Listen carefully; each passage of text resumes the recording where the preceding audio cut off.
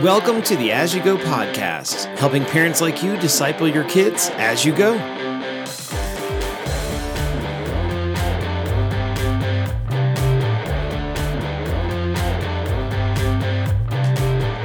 Welcome back to the As You Go podcast and our new series called Wild Times. In this series, we're looking at the seriously wild Old Testament book of Daniel. As we began last week, we talked about the context of the book of Daniel, that it was written by Daniel, and that all of these stories took place about 600 years or so before the time of Jesus. Daniel and his friends had been in the royal house in Jerusalem, but their kingdom and their home had been conquered by King Nebuchadnezzar.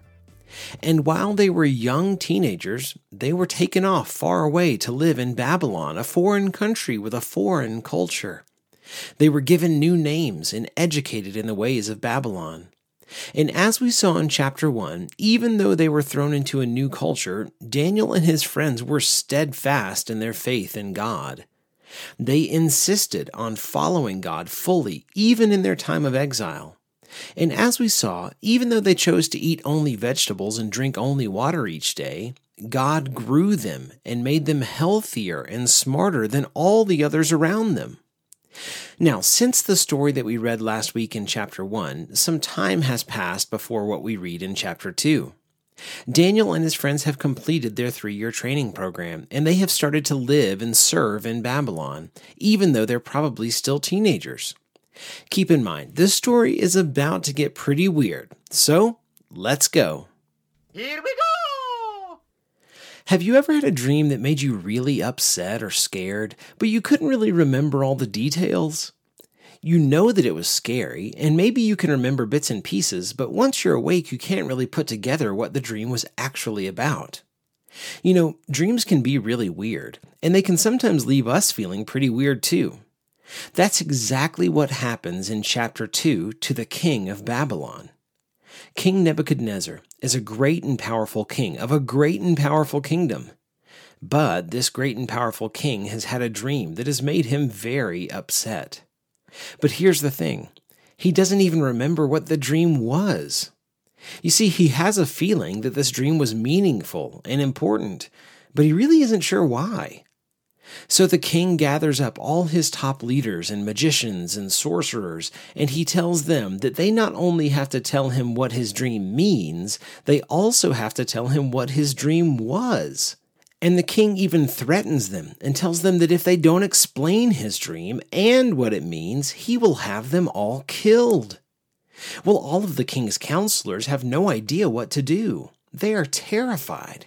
None of them can read the king's mind and tell him about his own dream. That's impossible. At least it's impossible for them. Fortunately for them, Daniel steps in. Daniel knows that God has put him where he is for a reason, that God is powerful and working even in this hard time. Daniel knows that God has given him the gift of knowing and interpreting dreams. So Daniel volunteers to tell the king what the dream was and what it means, which leads us to our verse of the day. Today's verse is actually a prayer spoken by Daniel himself.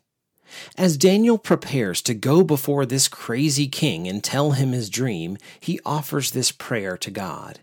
And in the prayer, we see what Daniel really believes and what he wants his readers to understand about this wild story.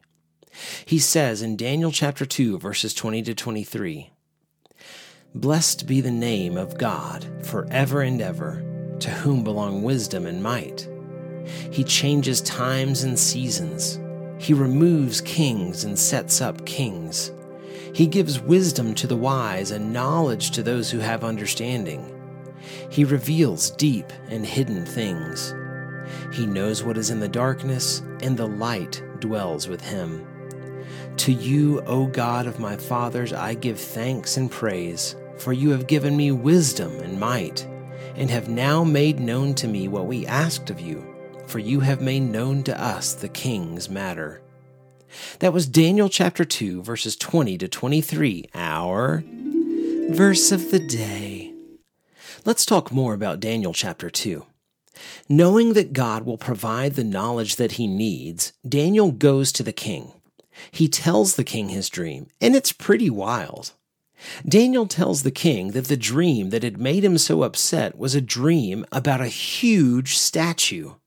The statue was bigger than anything anyone had ever seen. The head of the statue was made of gold. The chest and arms were made of silver. The middle of the body was made of bronze. Its legs were made of iron, and its feet were made of clay. But that's not all.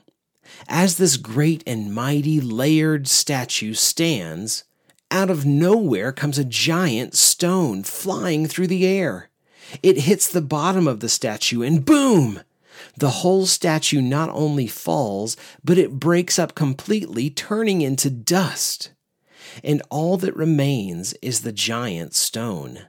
The stone becomes a great mountain and fills the whole earth.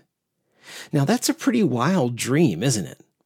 But this wasn't just any dream. It really meant something. And we'll get into its meaning right after a little segment I like to call... But anyway... Since we are talking about big statues, the most famous big statue that probably comes to mind for most of you is the Statue of Liberty. Standing as a symbol for freedom and hope in New York City, the Statue of Liberty is huge, coming in at 151 feet tall. That's a big statue. But did you know that that's not even close to being the biggest statue in the world? It's not even in the top 10 or the top 30. The Statue of Liberty is only the 47th biggest statue in the world. All of the top 10 biggest statues are in Asia, and the very biggest statue makes its home in India. It's called the Statue of Unity, and it's a statue of one of the founding fathers of India. The Statue of Unity stands 597 feet tall. That's almost the size of 4 of the Statue of Liberty stacked on top of one another. That is a big statue. But anyway... Daniel tells Nebuchadnezzar the meaning of his wild dream of a giant statue and the rock that breaks it apart. Daniel explains that the statue represents the kingdoms of men, and each layer of the statue represents a different king. He says in Daniel chapter 2, verses 44 to 45, "And in the days of those kings, the God of heaven will set up a kingdom that shall never be destroyed, nor shall the kingdom be left to another people. It shall break in pieces all these kingdoms and bring them to an end, and it shall stand forever.